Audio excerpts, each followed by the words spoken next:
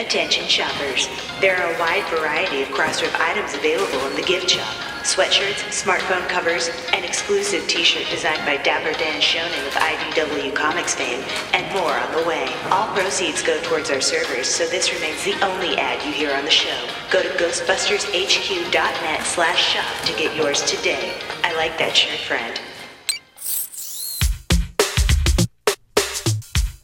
Hey there, Ghostbusters fans, and welcome to the Ghostbusters Interdimensional Crossrip podcast. Yes, we are back talking about Nick DeSemlian's Wild and Crazy Guys for our second and final book club discussion with the Ontario Ghostbusters. On this week's show, we definitely do dive more into the Ghostbusters of it all, talking about things that surprised us. We're also going to talk about the state of comedy, and after reading the book, what we feel will be lasting 30 years from now. Stay tuned, it's a fun discussion. Here we go.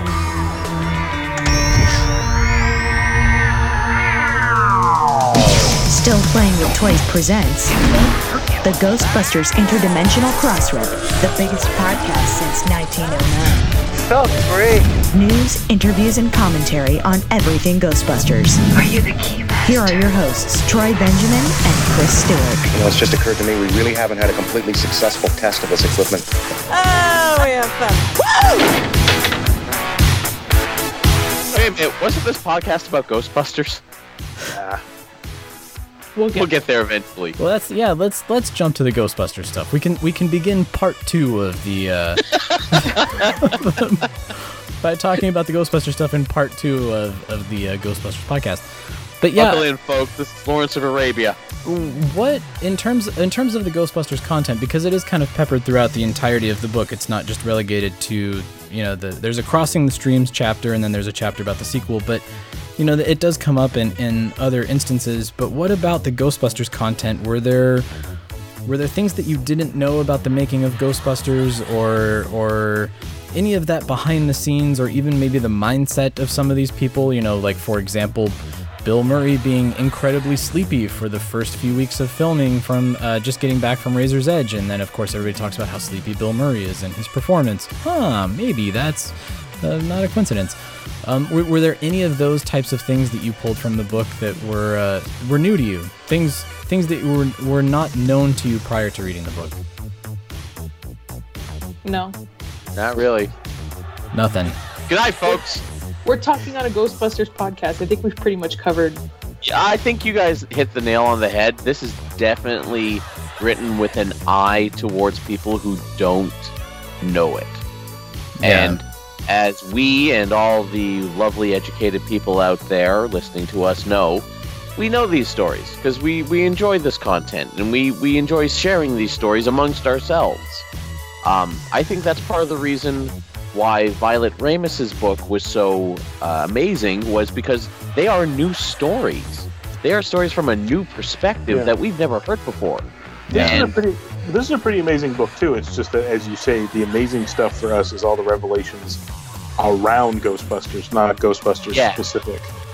There was a couple in there, like when Aykroyd was talking about the CEO of Coke hating the movie.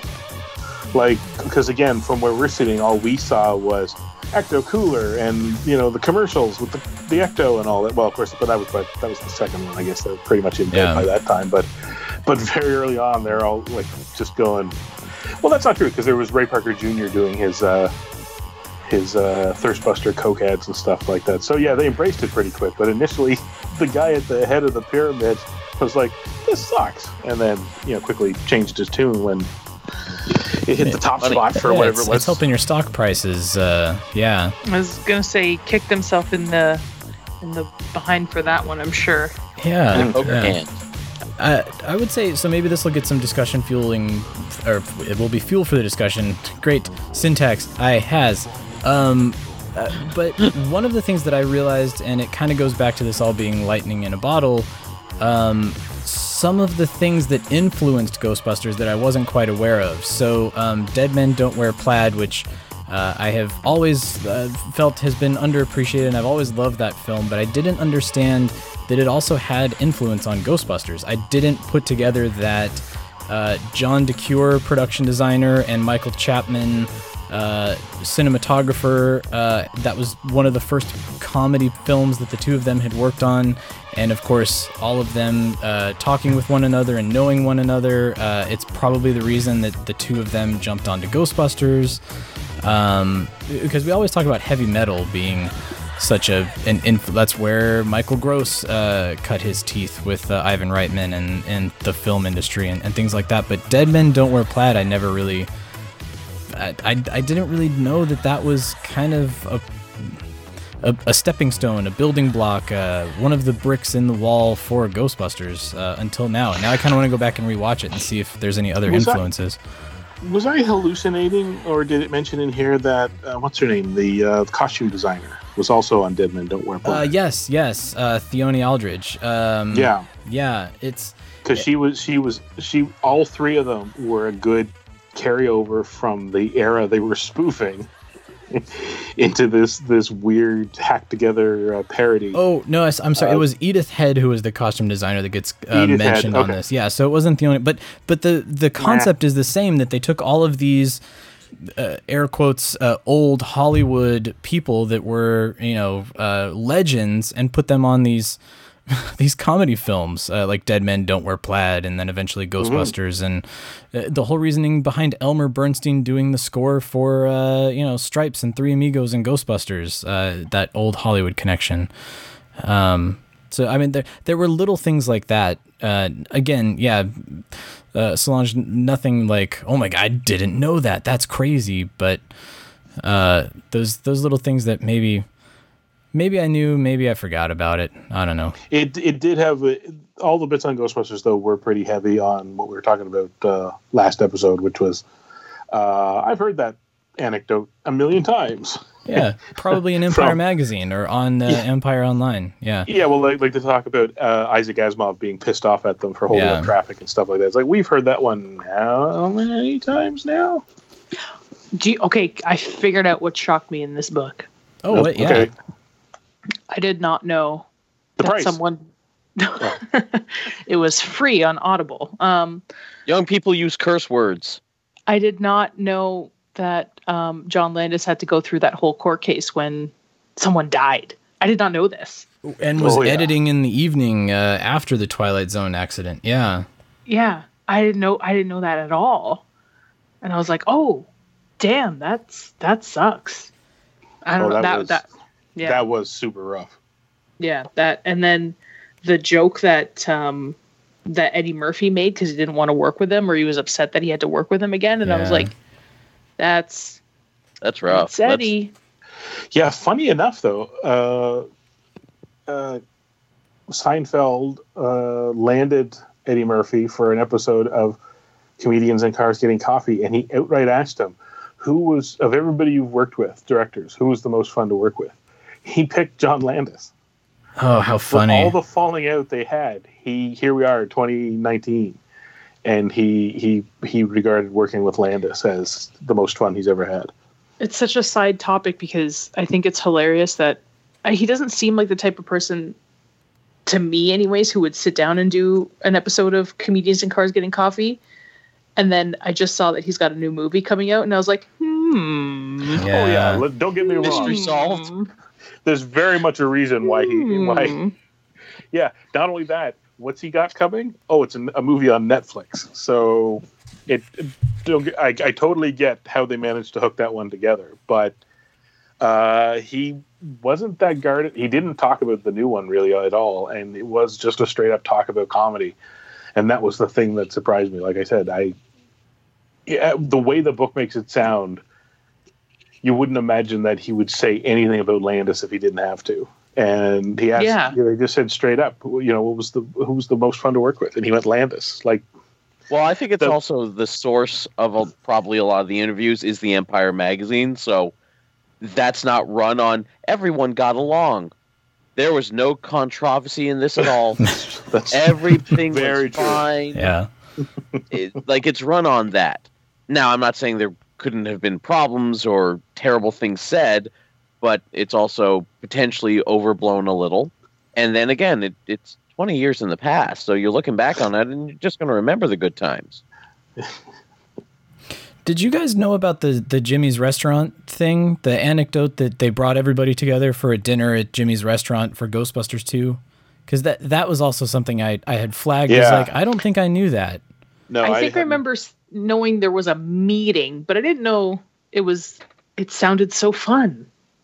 Yeah, that they made a big to-do of it and put a bunch of the product and hung it up on the walls just to make them like, look at the influence of this thing. That was new to me. I also am looking right now to see if Jimmy's still exists. Why didn't I do that earlier? It's funny. I'm trying to find the specific Ghostbusters stuff here, and going back, I remember we were talking last episode about how scattershot some of these things are gold to us now, but they weren't. It's not like they were plotted out like a Hitchcock movie to the last decimal place. Like they really kind of came together through whimsy and luck and charisma and all that. And Moranis has a quote in here about not knowing what kind of success Ghostbusters would be. And he has the quote, "It felt like we were just shopping for ingredients and maybe Ivan knew what was for dinner." That's right. I forgot about that too. That's a fantastic quote. I certainly didn't have a handle on it. They were nice people and it was a fun character to do, but it wasn't the same kind of fun as SCTV where you're doing volumes of material in a day. It wasn't the fun of a Mel Brooks movie where everybody's so broad. It was its own kind of thing.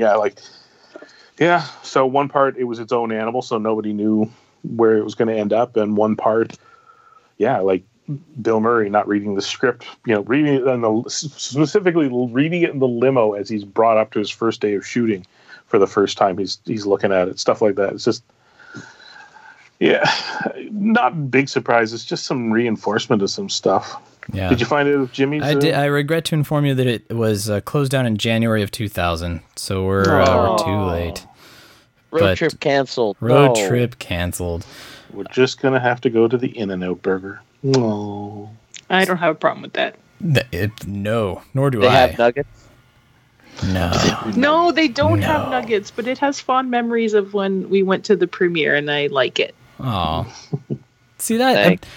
I mean, they do really enforce the cultural phenomenon that was Ghostbusters, and it does get a few snide remarks about the McDonald's cups and things like that. But I mean, it does paint Ghostbusters in a pretty huge positive light, which is always nice. A little positivity goes a long way in this day and age, especially in this book. As you mentioned, it's very true Hollywood story about the controversies and things like that. Well, I'm pretty sure if they painted Ghostbusters in any sort of negative light, we would have ruined someone's childhood. That's true. That is true. So that's my ongoing joke for this. What are you suggesting? That child deal with that a lot, and I think she's entirely right to vent any way she likes. So no ladder, huh? No. This is a ladder-free zone. Oh my god! Thank you very much. Please stop. It's so hard to try to not see some of these pictures. Okay, we're not talking about the pictures. We're talking about the book. But I'm in a prime position just to. This is my revenge. Yes. I'm going to pick on anyone against the world. Yeah. Ladder. What are you rebelling against, Solange? Ruined childhoods, apparently. So let's talk about ruined childhoods. Let's discuss that. No, let's not discuss that. Chevy Chase's childhood was ruined. Chevy Chase's, he had a pretty rough childhood. It sounds like a lot of these gentlemen that they focus on had pretty rough childhoods. But compensated in other ways, focusing on comedy. John Candy, it sounds like his mother fed him well, which was what I took away from this. But that's because it's cold up here. We need to, Yeah, this makes sense. We insulate for the winter. But it's in the food. Yeah, that's how we get these comedians. The food. Yeah, we have to make sure they don't die in the cold. Yeah. Is that why I'm the combination of Robin Williams' speaking tone, the comic sensibilities of a Belushi brother, and the physique of Hitchcock? It's the food? The food. It's the food. Yeah, it's got to be the food. Yeah. We were talking about dunking Troy in a vat of maple syrup earlier. Like, come on. And I bet I would smell great for weeks. Just let's do that. It's that little fat kid in Willy Wonka. They tell him not to eat his fingers, but he can't stop because he tastes so good after he falls into the chocolate bed. Where are we? What are we talking about? It's derailed. We've been derailed. So here we are. We're 35, 40 years removed from a lot of the events that have occurred in this book. What is that putting? How much of what occurred in the past is putting any perspective that's happening on the future? Either generations of comedians that have come and passed. I'm thinking of, like the Adam Sandler, Mike Myers generation. Were they influenced by these guys? Are a current generation influenced by them? Will future generations be influenced by them? Or, because I kind of got this weird... Like I feel like I'm reading about the Bob Hope era. If I'm my daughter reading this book, it's like, oh, those are those old comedies. Do you think that that's how people are going to look at this, or is it still going to have the same cultural relevance 20, 30 years from now? I think it depends on the person, right? Because I'm assuming when your daughter becomes older, you're going to introduce her to all the things that you love, which would include movies made by these guys. Yeah. And if she's in that environment, she'd probably be more susceptible to that type of comedy or that kind of genre or that kind of movie later on. Whereas if the only thing she's subjected to is like SNL now, and you go and show her Ghostbusters, it's not going to resonate with her. I think it depends on the environment that you're in and what you grew up on, essentially. And is, in this current 2019 climate, is a movie like The Jerk still edgy? Is a movie like Animal House still edgy, or has it kind of become desensitized? Does it not hold the same edge that it had before? It's absolutely desensitized. Yeah, Animal House beyond is my... absolutely. I cannot say enough how much it is, because Animal comedy House is like my neighbors upstairs. That's it. Animal House is my neighbors upstairs, and that's not funny because that stuff keeps me up at night. I will. This seems like a good place to throw in that Steve Martin himself kind of saw your question coming there, Troy. Yeah, well, and I was hoping you. Yeah, maybe like nose wink to yeah. Well, it both goes towards his decision to change his persona, but what did he say here? So being interviewed in 1987, I think when we look back at all the foul humor of the last few years, I don't think it's going to last. It's going to look dated and tacky, which is when he decided he was going to start working clean. So yeah, he ditched The Jerk and all that. And that's when he shifted over to like LA Story and so on. Yeah, but we have foul humor now too. Yeah, he said that like a week before South Park came out. Yeah, but what he's talking about is like what are the parts of Ghostbusters, for example, that haven't aged well? Like Bill Murray's bits and pieces of Thorazine and stuff. Funny at the time, but kind of does not age well at all. Him being kind of weirdly pushy when he's going over to her apartment, things like that. Hitting on the grad student.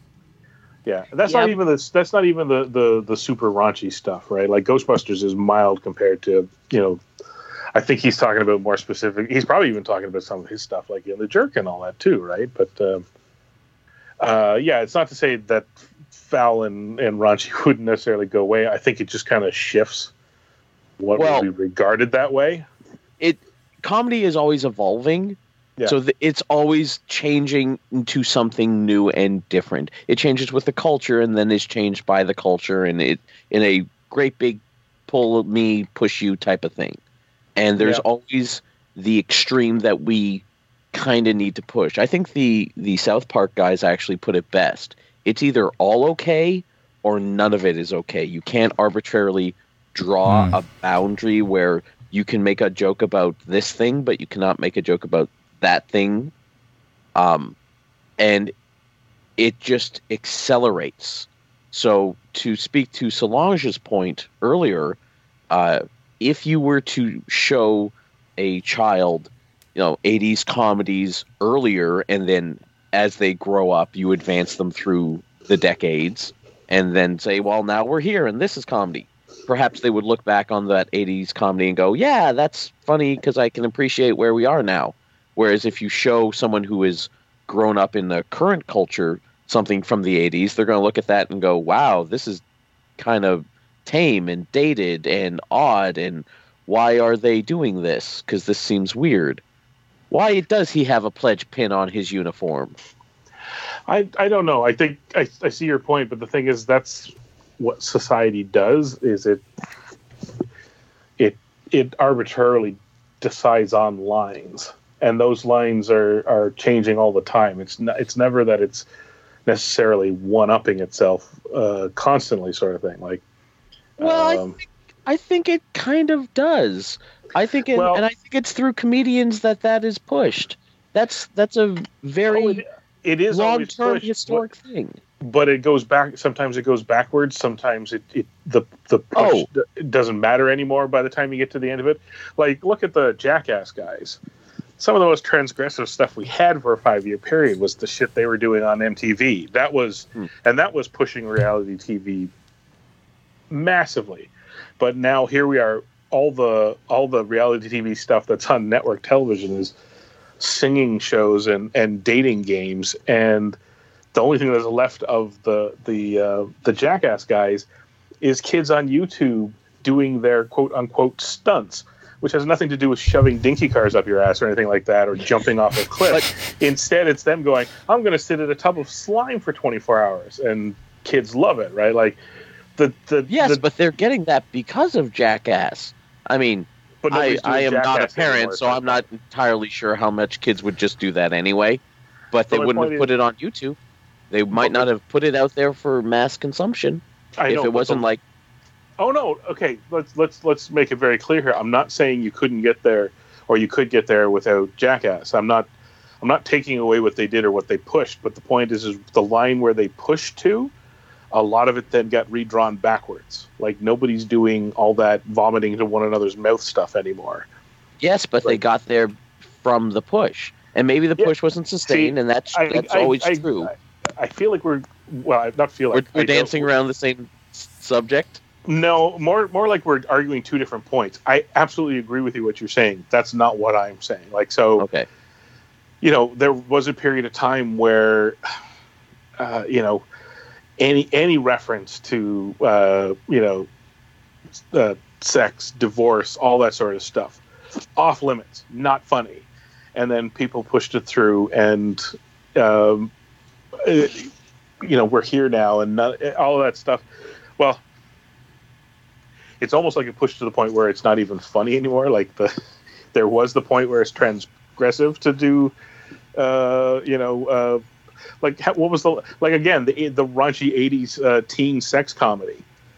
I think those died out about 2001. I can't think of too many of them after anymore. American Pie, probably, I would guess. Well, there's a whole slew of raunchy teen comedies after American Pie. Yeah, but that was sort of the tail end of it. 2010-ish. Yeah, but they're not running at the mainstream, like from the 80s to the early 2000s. No, for sure. An argument could be made like for horror movies as well. 80s to 90s horror movies. Holy crap.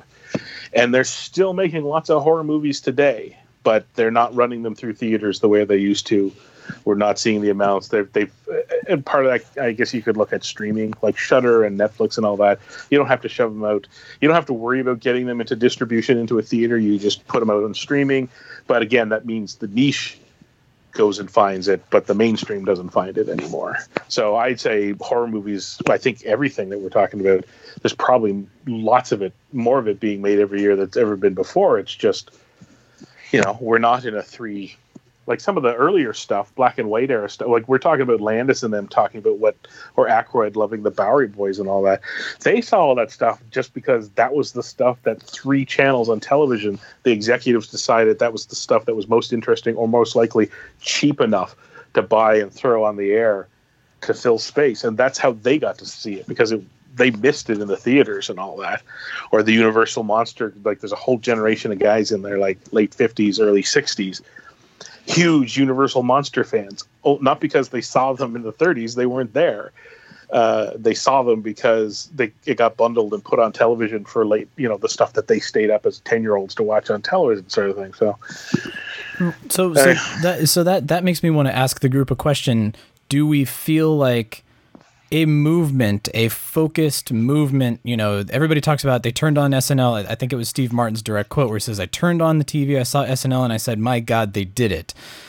Does that exist now with as many different media platforms and all the different styles of comedy that we have now? And is there an opportunity for another movement like the one that's described in this book to occur in 2019 or 2020? Or is that not possible with just how much of a massive quantity of content there is? Can we not have a generation that's all influenced by SNL the way that maybe people in the 90s and 2000s were, or how these guys were influenced by Monty Python and all of the things that you just talked about, the Bowery Boys and the Stooges and the Marx Brothers, because that was the only thing that they saw. Now, when you have, like you said, the Jackass group or people on YouTube, or you like this particular YouTube influencer and you like this particular TV show, or you watch this streaming platform, is this possible now? Or is this like we've hit critical mass? I want to say we've hit critical mass, only because I feel that the type of content that's being generated, whether it be Netflix, YouTube, Shudder, the actual cinema, just feels so rushed. And I think that might be just me, because I'm a huge, I love everything about the making of the actual thing, and then what comes after when it comes to films, TV, everything like that. And I feel like we've just hit that point where we're not getting that same lightning in a bottle moment anymore with things. I disagree. You disagree? You would disagree. Why do you disagree, Bradley? I haven't talked for a little bit, so I wanted to say something. Okay. I actually do take an opposing view, though. Okay. There are good movies that come through, and then there's good movies just for, the sake of them being, mass product, like the Marvel movies, for example, right? They're huge. They're massive. They work on that scale. And then you've got little things that trickle through that I really like let's say, for example, it has nothing to do with comedy, but Dunkirk, filmed really well. The story was relatively simple. There wasn't a crazy amount of dialogue. It was very visual, the sounds, things like that compared, it wasn't a crazy massive box office hit, but it was such a good movie. Well, that's not everybody saw Dunkirk. That's the problem. Is it's E.T. came out, everybody saw it. Trading Places came out, everybody saw it. But now Dunkirk came out, not everybody. You don't have that attention span either, which I think it's just you need to look at it differently in a couple of ways. I think we have a lot more niche comedy now because we have a lot more avenues to be explored. In the early 30s, if you weren't good enough to get on one of the big networks, no one saw you. So you had to be good enough to get on the big networks. Now, are you able to put up a video on YouTube? Will 12 people like it? Those 12 people are your audience. And you can make whatever comedy you like for those 12 people. I think we still, though, have massive cultural touchstone events for comedy, for culture, that do impact us. The difference is we do not all see it within a month period at the cinema. Yeah. We all come to it on our own. And my statement or my example of this is if you go to any forum and you ever see a GIF or a picture that instantly relays a statement. If you ever see Robert Downey Jr. rolling his eyes after a comment, you don't need to be explained what that's from, and you don't need to be explained what that means. You know it. It's changed culture. You didn't have to see that moment, though, to get it in a limited time frame. You came to it on your own, but everyone still knows that. I never sat down and watched the U.S. office, and that's as somebody who bought and owned the UK office before it even hit over here. I never watched much Parks and Rec. I know quite a bit about those two shows based solely on the animated GIFs people put up on online. In the same way, you can know the plot of Casablanca or The Godfather without ever having seen them, because it's osmosed into the culture. It's the same thing with major comedy events or cultural events now. You don't have to necessarily see them in the time frame a movie company or a television network wants you to see it, because everything lives forever on the internet, and you are allowed to surf at your own leisure. We're just less aware of it because it doesn't hit as like a meteor impact. It's less like lightning in a bottle and more just a subtle, constant electrical execution. Troy, remember you're we talked about this. You're a taped off of television Ghostbusters kid. Yeah. Like, so when you say when Trading Places came out and everybody went to see it, it's because they all heard it was good, and if they wanted to see it, they better go see it in the first 3 weeks, lest it leave. And then they have to wait a couple of years before it gets its television debut. You may or may not have a way to tape it, and buying it on home video was, still years and years out. Or you could buy it, 5 years down the line, but it was going to cost you $60 to $110 because you had to buy through the same distributors as the video stores. So now we're in an era where not many people saw Dunkirk in theaters, but then how many of them saw it when it hit iTunes, and how many of them will pick it up over the years because it's on Netflix and they're looking for something to watch, right? Like it's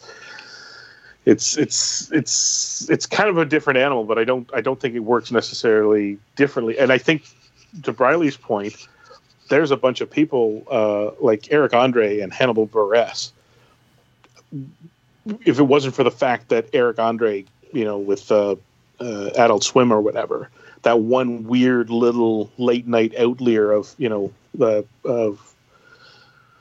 did it grow out of Cartoon Network? I can't remember, but it's this weird polyp-like offshoot of those Atlanta cable channels, and they gave Eric Andre a chance to do this very bizarre show, and I don't know where he's going to go, but Hannibal Buress is certainly taking off from it more and more. Or I don't know.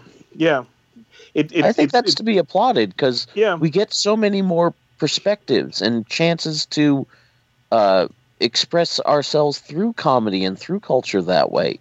I mean, in the 80s, someone like Hannibal Buress would never be allowed to be that kind of out there character. That would never happen. They'd be so scared people would be upset about it. Yeah, now, and actually, here's the thing. Like, if you look at Kids in the Hall or SCTV before them, or even SNL, they filled a spot where the networks just didn't really care about what was there. They got their shot because, are you going to cost $1 billion? No. Fine. Go do it. And they got to go do it. Now that same thing's being applied. It's just that the places to do that are all over the place now. If you, so you can look at guys like Bill Hader. Bill Hader, not necessarily on the Chevy Chase, Bill Murray into movies track off of SNL. I love Bill Hader. Yes, but here's the thing. Bill Hader got to go to HBO and pitch Barry, and Barry's awesome. And Barry is a show wouldn't get picked up even like 10 years ago. Or on the flip side of that, Will Forte goes to Fox and does Last Man on Earth, which is a completely and totally different style of humor. But yet these guys came from the same school of comedy or same school of thought. And not only that, it gives them more of an avenue. Like when Chevy Chase hit movies and then it started flopping, where does he go? He doesn't. He's in Hollywood, and Hollywood's still at the times like, well, if you go down to television, that's it. You're stuck in television. Now, all these guys are like, make my project. Thanks. And then they're like, make this second project. And they go, no. And they're like, great. Well, I'm going to Netflix. Netflix, take my show. Done. Right? Like, there's no such thing as movie jail anymore. Yeah. They never have to stop. If they can't find an outlet one place, they'll just move over someplace else. Or it gets even weirder when you factor in the amount of stuff that we're starting to show up on Netflix and especially cable channels and stuff like that, grown out of like podcasts where comedians just went, I've got a really stupid idea, and they do it as a podcast, and then they pitch that around as a show, right? Like, wait, we can do that? Oh. I was gonna say, are you announcing the Crossrip show on Netflix? Is that happening? Who plays you? Who plays Troy? Troy's got a face for television. I do not have a face for television. So who plays you? Well, Brett Butt. That's pretty obvious. Forget them. Who plays us? Rip Taylor. That's right.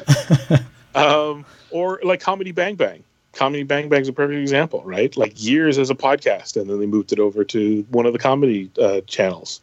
Tweaked it a little bit, but doing the same stupid, everybody, invite their friends on to just, and that's the other thing. Guys like Patton Oswalt and all that, who are often running as like script doctors and landing their own, Patton Oswalt's across the board, right? Well, half his stuff is comedy, half his stuff is like, drama stuff. And then when that, stopped, he went back to television and he did Marvel and then straight comedy stuff. And then in between, he's over on, Scott Aukerman's shows. It's just, so I don't know. It's, in some ways it feels like max saturation, but the cream always has to rise to the top, right? Like, there's always word of mouth.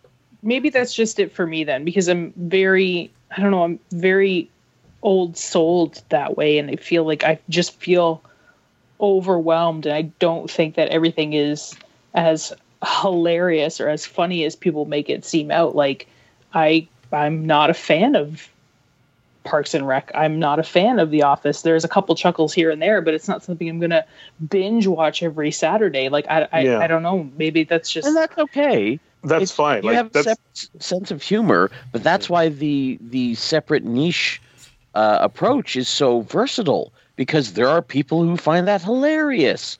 Yeah. Just as the same, there were people who found Jackass hilarious, and others who were like, "This is the stupidest thing I've ever seen." Exactly. There are people who looked at SNL and went, "This is hilarious," and there's a whole bunch of people who went, "I don't get it, and it's not funny." I love me some superheroes. I do not read all the comics that come out. Sometimes friends go, "You should try this. It's great." And I try it. And I'm like, "This is awesome." And then sometimes I'm like, "It's not my thing." And I think comics are kind of a good discussion parallel for what we're talking about in television and film right now. There's just so many, but that's not the point. That just means there's more to choose from. Yeah. And I still think, sometimes here's the thing. There's always been mainstream, so word of mouth will always, the stuff that lots of people are reacting to, like Stranger Things and all that. Or Stranger Things is a good example of things that people are responding to, not only because they're good, but because a lot of money is thrown at making sure you've heard of them and go check them out. But word of mouth, like Barry's not exactly, Barry's getting word of mouth around, but it's not being heavily advertised or anything like that. The flip side then is, I remember in the 80s, we didn't really have access to anime. And there was a couple of stores in Calgary, and I'd go rent stuff that you couldn't get at the regular video store, wasn't on television anywhere, but I'd read about in Starlog magazine or something. And I feel like that's, for everything that's not mainstream, this wide landscape of streaming and cable and all that, it's YouTube. That's where these weird little hole-in-the-wall niche things are. You like... The world doesn't know about Pete Holmes doing Badman, but Badman is some of the funniest stuff I've seen in the last 10 years, right? So, and it only exists because he just did it for a lark and put it up on YouTube.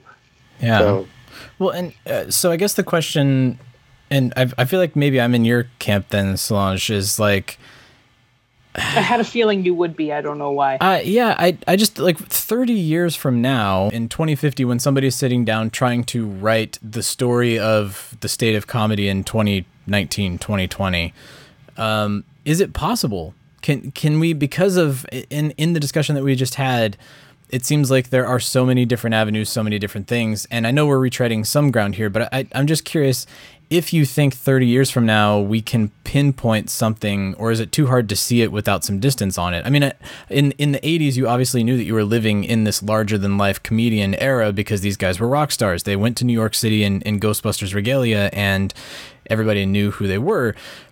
Eric Andre, there are people that love Eric, but I don't know that he could necessarily go to New York City and be treated as a rock star like these guys did. So is it even possible? Can Wild and Crazy Guys 2 happen in 30 years? Yes and no. It can happen. It'll be boring. I was going to say, if you were to write that book or this book now, who would be your feature players? Right. So Internet YouTubers. No, but like say you do the 90s, early 2000s, Will Ferrell, Ben Stiller, Chris Farley. Chris Farley is the most exciting part of that three names I just listed, right? But Will Ferrell is not exactly. The thing is there's the book. Somebody's going to have to look at the difference between, the 70s and 80s guys and why they were so broken. And and so rock and roll and punk rock and just so nuts, and then we roll into Bill Hader and Will Ferrell and Tina Fey, and there's nothing. They're great and they're awesome, and maybe even more funny than those early guys because they still have that raw talent and they have like a certain. Professionalism, je ne sais quoi. Je ne sais quoi. No, I was thinking more like it's almost like the generation that came after all followed, and this may be why a lot of them point at and reference Kids in the Hall and SCTV and all that. Like they seem to follow that path of Canadianism when it comes to comedy. Like nobody hates Bill Hader, right? Nobody seems to hate Will Ferrell all that much. Like this, I don't like him. You don't have to like him, but my point is it's like it's not like if Will Ferrell is Chevy Chase and he's nowhere near Chevy Chase, who's his Bill Murray, right? Like all we hear John about C. is Reilly? John C. Reilly. No, they get along. They love one another.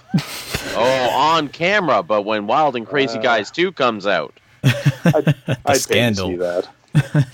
My point is that, and they're all rising stars in very different ways. The rest of them wanted to be capital S stars, and then you're looking at guys like Will Ferrell, who, hell, even Adam Sandler. Adam Sandler did kind of sort of the same thing as those guys that came before him, and then it didn't matter whether it worked or not because in the background he was producing so many things. He could never spend the money he's made, sort of thing. Like it's just Tina Fey is the same thing. How many things, or Amy Poehler, or any of them? Like we can all point at the super funny stuff they've done, and then in the background they've also done all this more Hollywood producer executive type stuff as well. I guess that may be the second book, like this weird. Well, and third wave comedy. I don't know. Yeah, all the examples that you were just throwing out there are still SNL cast members. Like there hasn't been, to Briley's point, the internet, YouTube, streaming media, but there hasn't been a bed from which all of these people have risen. No, it's a fair point that the foundation of the second book is still SNL, very much like the foundation of the first book is largely SNL based. There's no two ways around it. SNL, as long as SNL keeps plugging along, SNL is going to have this, because you look at them and, as you learn about them, all these people are coming through the same channels that they all came through before, the Groundlings and all that sort of thing, SCTV or, Second City.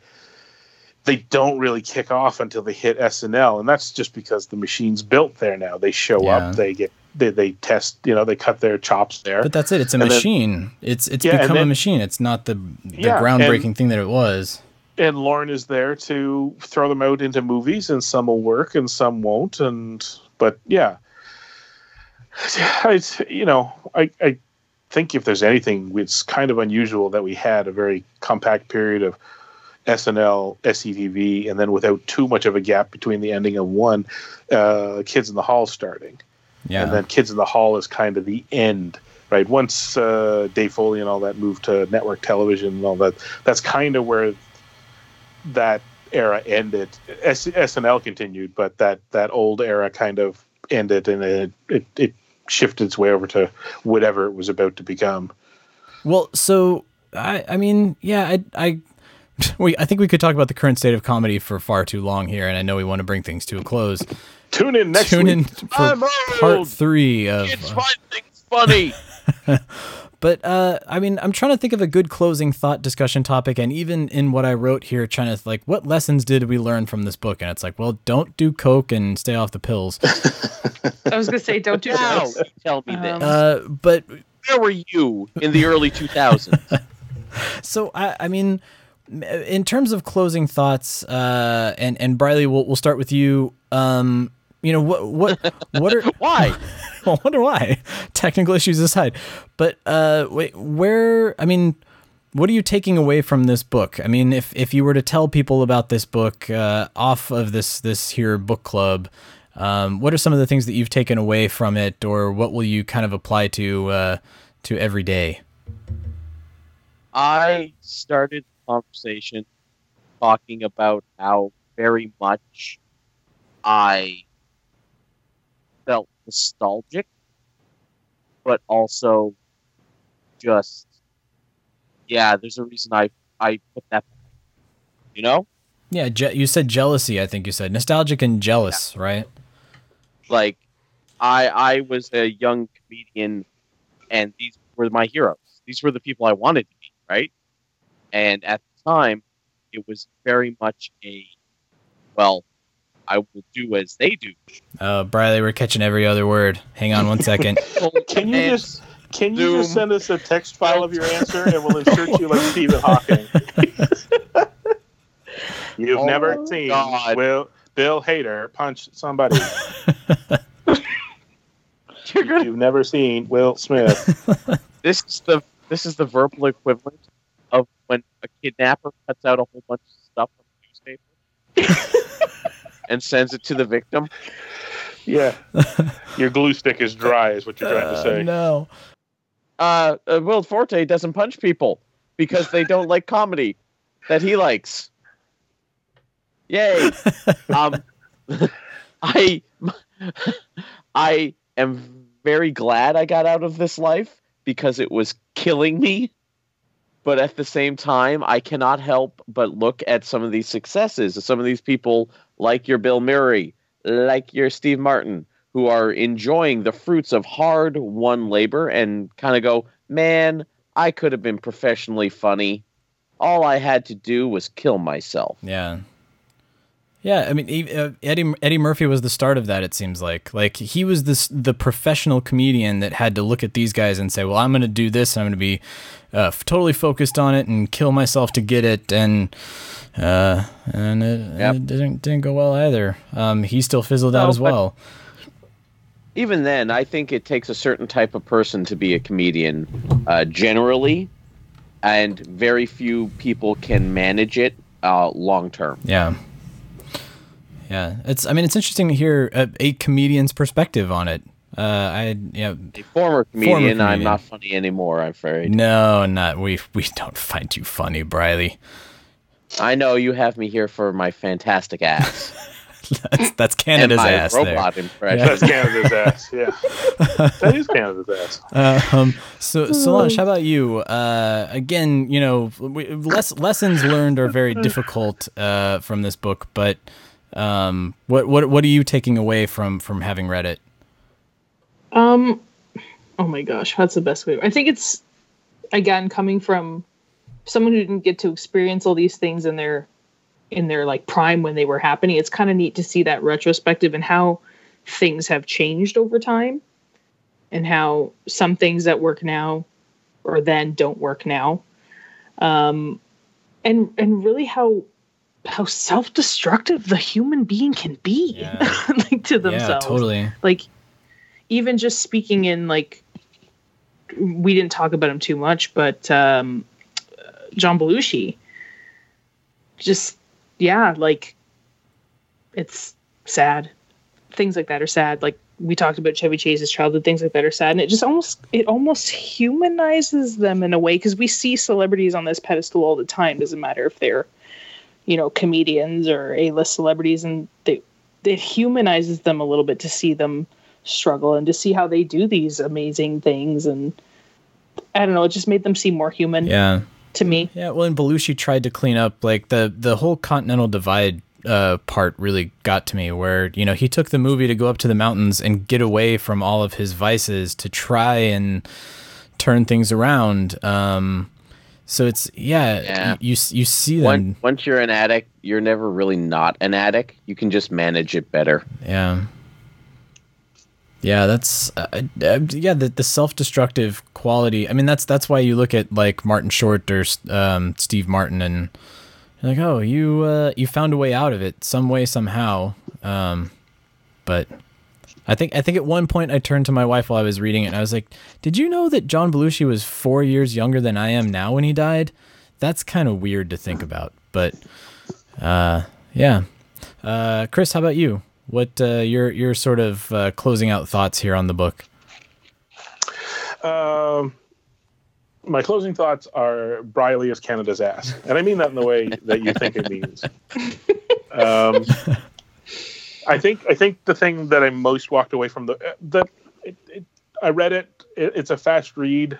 There was kind of a lot to chew on, but it didn't take a lot to chew through it. Mostly it meant integrating what I learned from the book in with what I thought I knew about things. But I think mostly the lasting thing that I walked away with is I have a laundry list of movies now that I either want to go back and rewatch or that I completely ignored. Like, I've never seen Neighbors all the way through.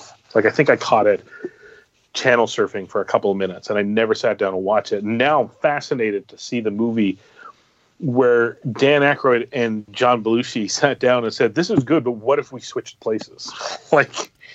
like to see the movie where they decided that Dan Aykroyd was going to be the, to touchstone the title, the wild and crazy one, and John Belushi was going to play straight man. Yeah. Like, what? Now I got to see it because now I know where their headspace was a little bit more at the time that they made that movie. And that's just one example. Like, the book is kind of like, now I want to go back and rewatch the Beverly Hills Cop and 48 Hours and things like that. Like the bar scene that the amount of time they put, like 3 or 4 pages talking about whether Eddie Murphy could carry a movie, and then they do the bar scene, and I think it's 48 Hours. Yeah, when he goes into the cowboy bar, and and they were like, oh my God, like, no, that's never going to make it. And even execs going, no. But it just hit people so hard.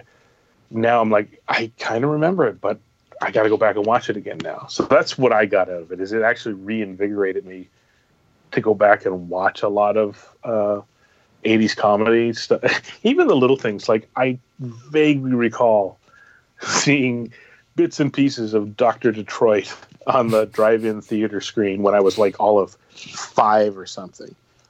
Because I listened to a 50s or 60s era radio ad about come to the drive-in, you don't need a babysitter. Like, the selling point was kids watch the first movie, they conk out, you can watch the second one. So I somehow was still awake through Dr. Detroit, which I probably should not have been awake for. Maybe that was not a good thing. But I have no recollection of it, right? And when we did the Dan Aykroyd mix there a few episodes back, I watched the trailer and I was like, I've never seen this. Why have I never seen this? Now I need to see this, especially since the book puts it into a context, like, where he was at heading into it, what the response was to it, all that sort of thing. So, yeah. And again, you don't get to Ghostbusters without those steps either. That's the, exactly. Exactly. Yeah. How about you, Troy? I mean, I am kind of actually... Yes, token American. Yes, token American. Answer the question. I continue to take away that I want to be Canadian. It Get the maple syrup bath. Yes, I love this idea. Get the cod. You gotta kiss the toe. Have a beaver tail, eh? You gotta complain about Tim Hortons poutine not being hot enough. Oh, Tim Hortons. You gotta learn how to say a double, eh? Tim Hortons. We have ways to make you say a boot. A boot. Anyway, I took There's like 5 people laughing. I know, exactly. There's like a lot of people in the people heartlands of the U.S. going, what What the is hell is happening? wrong with Why these did I people? listen to this for 2 whole hours? 5 people. 5 people are laughing to this. 4 of them are us. Yeah. So, Yeah. I can't listen to this anymore. It's gone Canadian. It's gone. The other one is Adriana. Hi, Adriana. Yeah. Yeah, I've Answer the question. I will eventually. No, I took away the same thing you kind of did, Chris, where I loaded up my Amazon queue with a bunch of DVDs of stuff.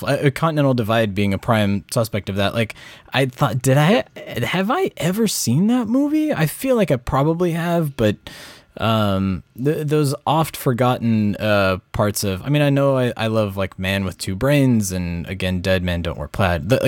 Oh yeah, all of those like Steve Martin films I've seen, but yeah, Belushi's, aside from Blues Brothers, 1941, Animal House, like Neighbors I've seen a couple of times, but that's kind of what I was like, I need to see some of these movies. This is playing like the greatest hits, and I feel like I don't know the words to a lot of the songs, so I really want to dive into those. But also the other takeaway I had is I feel like I want like 5 separate books out of this. Like I felt like this was a great sort of digest of like the meniscus of everything, but that whole period of time that John Landis was dealing with the Twilight Zone trial, and at the same time having to cut Spies Like Us, and being asked to come back and do Three Amigos, and then there's all the tensions on set, and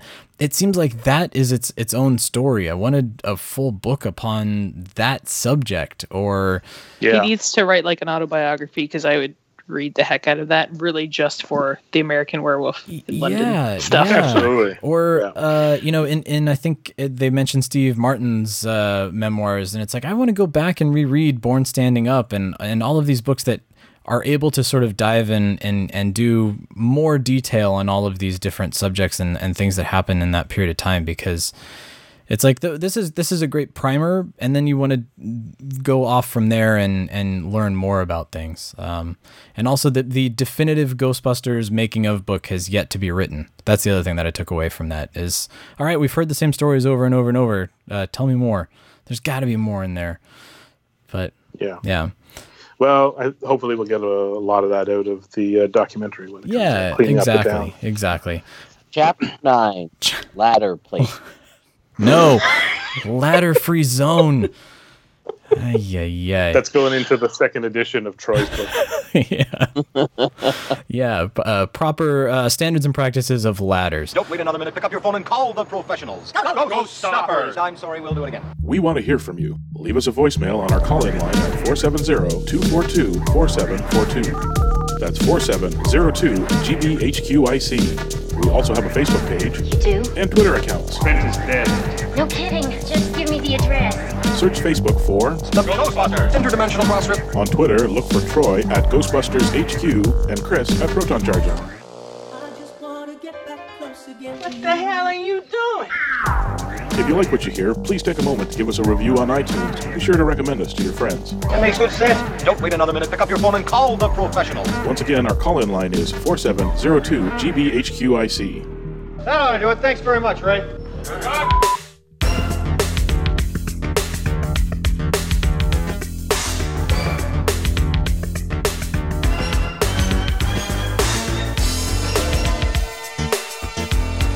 This was a lot of fun, guys. I'm sorry. I kind of wish that, I think we were spoiled by Ghostbusters' Daughter being such a great first book for our book club. And this particular book. I disagree. This is a great book. It's just it's different. It's different. It's very different. It evoked different discussion topics. That's for sure. Sorry, my friend. We have spoken for multiple hours. This is true. Over many computer failures on the part of one of us. No. But before we sign things off, I did want to ask you guys about the fundraiser, because you were kind enough to send us the ads and you auctioned off the pack. You raffled off the pack. How did it go? Is it still going on? It's still ongoing. It's still going on. In fact, hello, Internet. I'm trying to say this all in one go. And I'm here to tell you that the Ontario Ghostbusters pack raffle is still on. We are going to draw at FanX Wow, this is why I don't do this in one go. We're going to draw at FanX the 22nd to the 25th here in lovely Toronto, Canada. Please, if you have not already got your ticket, buy one, buy two, buy five, buy as many as you can. Thank you, and Godspeed. And wow, there's way to plug our charity. There's runner-up as prizes they say in too, Canada, right? Peace out. There are runner-up Yeah, it's prizes, not just the yes. pack, right? You guys, that was the yeah. Yes, we have our collection of Now Comics. We are going to have a whole slew of on-site secondary draw stuff. So the Now Comics and the pack, you don't even have to be there to win. We will mail them to you. But we're also going to have a whole bunch of stuff that, if you're there when we do the draw, you can win these prizes. I love it. I love it. So Ontario Ghostbusters on Facebook. What do you guys have a website too that the draw is on? The Ontario Ghostbusters. Oh, it's OntarioGhostbusters.ca. What's the charity for? So we're all our proceeds for all your lovely donations are going to a program here in Toronto called Visions of Science, and they are a STEM program for children with limited access to science, technology, engineering, and mathematic clubs and camps. And they have a science fair at the end of every year so kids can show off what they've been working on. It's just a really great way to get kids involved in things that might shape their future or shape our future. And it's just something that we were really passionate about, being a science fiction movie-based fan group. Yeah. We try to be scientists about it. Yeah. All your ugly donations go to Street Cats Animal Rescue. Nice. Ugly donations. Ugly donations. You said lovely donations. The non-lovely donation. Yeah, the non-lovely ones go towards our animal rescue shelter. Oh, boy. But we're not here to judge you. We just want the money. I know, yeah, and it's for a good cause. And I apologize that we didn't mention it up at the top of the show. So, we're never coming on this show again. Oh, please do. We love having you both on the show, and we'll have to find another book or another reason to spend a couple hours chatting. I'm gonna go on a hunt. I'm gonna look for a new book. Find us something. And again, I know that. What is it like talking to us when we're not sleep deprived? Well, that's the other thing is I need to reiterate to everybody that you are 3 hours ahead of us, and we record very late at night, so it's 1:30 in the morning your time, right? I enjoy talking to you both when you're sleep deprived because it's a lot of fun. It's go off on tangents really easy. Yeah, exactly. Everything is funny. But so thanks to you both for another fun book club. This was great. We'll have to do it again very, very, very soon. And to all of you out there who listen, both for having us. Oh, well, yes, thank you. Our pleasure. That was great. And to all of you out there who are listening, if you have thoughts on the book, please call the voicemail. Let us know, and we'll play some of your thoughts on future episodes. And we'll see you all on the other side. Who you gonna call? Thanks for joining the Ghostbusters Interdimensional Crossrip. Visit us at protoncharging.com, ghostbustershq.net, and stillplayingwithtoys.net. That used to be one of my two favorite shows. Anything you're doing is bad. I just want to let you know that. We'd like to get a sample of your brain tissue. Next week, though, hairless pets. Weird.